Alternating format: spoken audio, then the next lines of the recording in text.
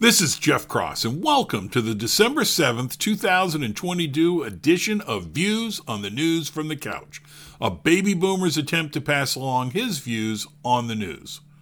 81 years ago today, Americans learned Japan had attacked Pearl Harbor. With the fighting the Japanese were already doing in Asia and the ongoing war in Europe, America knew this meant a monumental task lay ahead that would take years. And military personnel in Hawaii were facing a first taste of total war.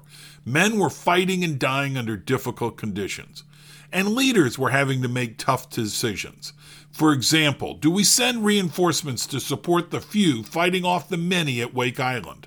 Seems like a no-brainer to support our troops, but the leaders were worried they would lose more fighting ships at a time they could ill afford to lose any. The soldiers ended up surrendering. Many were sent to awful labor camps in Asia. Others stayed to perform work on Wake Island and were eventually murdered as the war went against Japan. Fortunately, we had started to prepare for the coming war, and ships, planes, men, and material were in the pipeline. Congratulations to our ancestors who fought the good fight both home and abroad. As an aside, it worries me a bit that we are spending more time trying to get the personal pronoun thing right. Quick hitters. China is loosening COVID restrictions. The Communist Chinese government responded to public pressure. If only the Canadian government had followed the same path.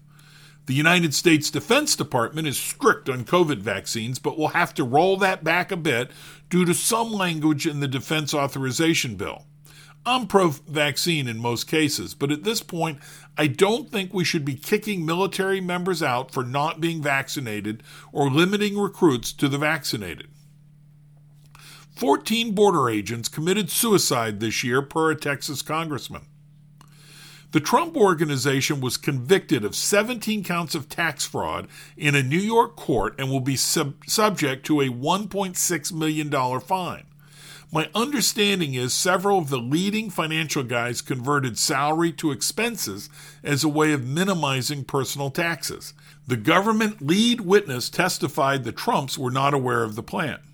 The district attorney for Los Angeles has told his prosecutors if they know charging an illegal immigrant with a crime might result in deportation, then they have to try to file lesser charges or other mitigating options. Before this football season, I opined that the Patriots would do well. I think I predicted a 10-7 or 9-8 season.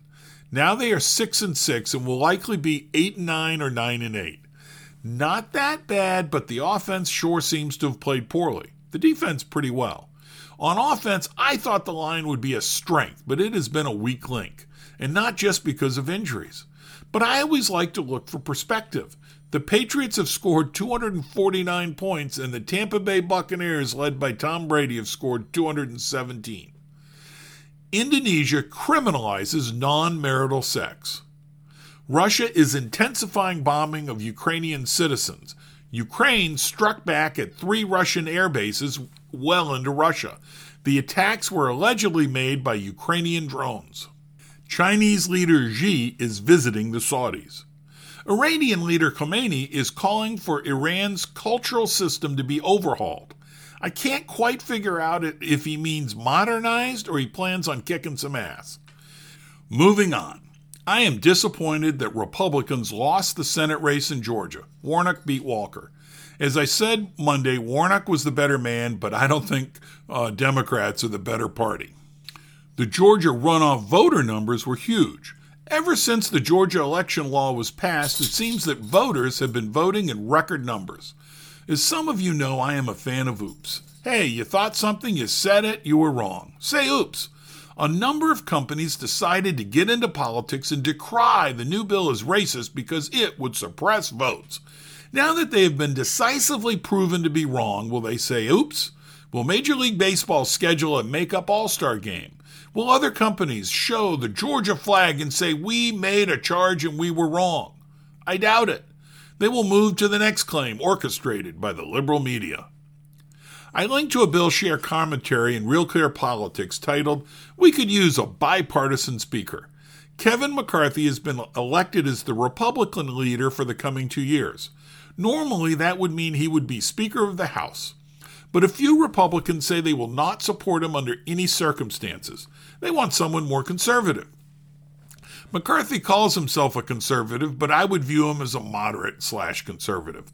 But he has to talk conservative to get the caucus votes.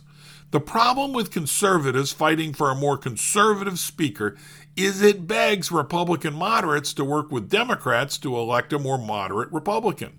Retiring Fred Upton has been raised as a possibility. Mr. Upton was my former congressman. I met him, and a frequent listener worked for him. Nice guy. And the Speaker of the House does not need to be a sitting congressman. I'm trying to catch up with the evolving Twitter Hunter Biden laptop document dump story. On the one hand, so much information that shows inappropriate coordination between Biden campaign officials and Twitter. I think government officials as well. The right media is reporting it as a revelation. The left has nothing to see here. Besides, it was 2 years ago. Move along. The media seems to have no interest in a story that once would have been front-page news for days. My thinking is not much is new. The media, with CBS most recently, is finally admitting that the Hunter Biden laptop story by the New York Post was truthful and not Russian disinformation. We knew most of the media was in bed with Democrats. We knew Twitter was wildly biased towards Democrats. We heard of the laptop story. We had the information. I don't think I know anything today that I did not know 2 weeks ago. Maybe an I was dotted. I feel there's something profound to say here, but I can't quite find it.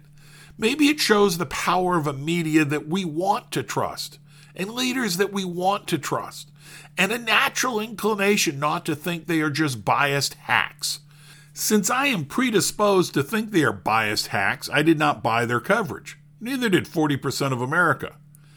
And it seemed that there was a pause in the Twitter document dump over the weekend. Why? Yesterday we learned that Jim Baker vetted the files that were sent to the reporters involved in the Twitter dump. Vetted the files after Musk had decided what would be sent. Who is Jim Baker? Deputy General Counsel for Twitter. Well, former Twitter Deputy General Counsel, because he was exited for putting himself in the middle of the process. Musk tweeted, quote, "In light of concerns about Baker's possible role of suppression of information important to the public dialogue, he was exited from Twitter today," end quote. So far, you might say no big deal. Jim Baker used to be FBI General Counsel and was heavily involved in the fake Russian collusion case. I could go on, but you get the idea. Note, I just heard that the FBI subpoenaed the Hunter Biden laptop in 2019. So the FBI had the laptop for about a year before our betters started suggesting it was Russian disinformation. I don't think they are better. Thanks for listening to Views on the News from the Couch. If you like this podcast, please share with your friends. If you did not like it, please share with the rest of the folks you know.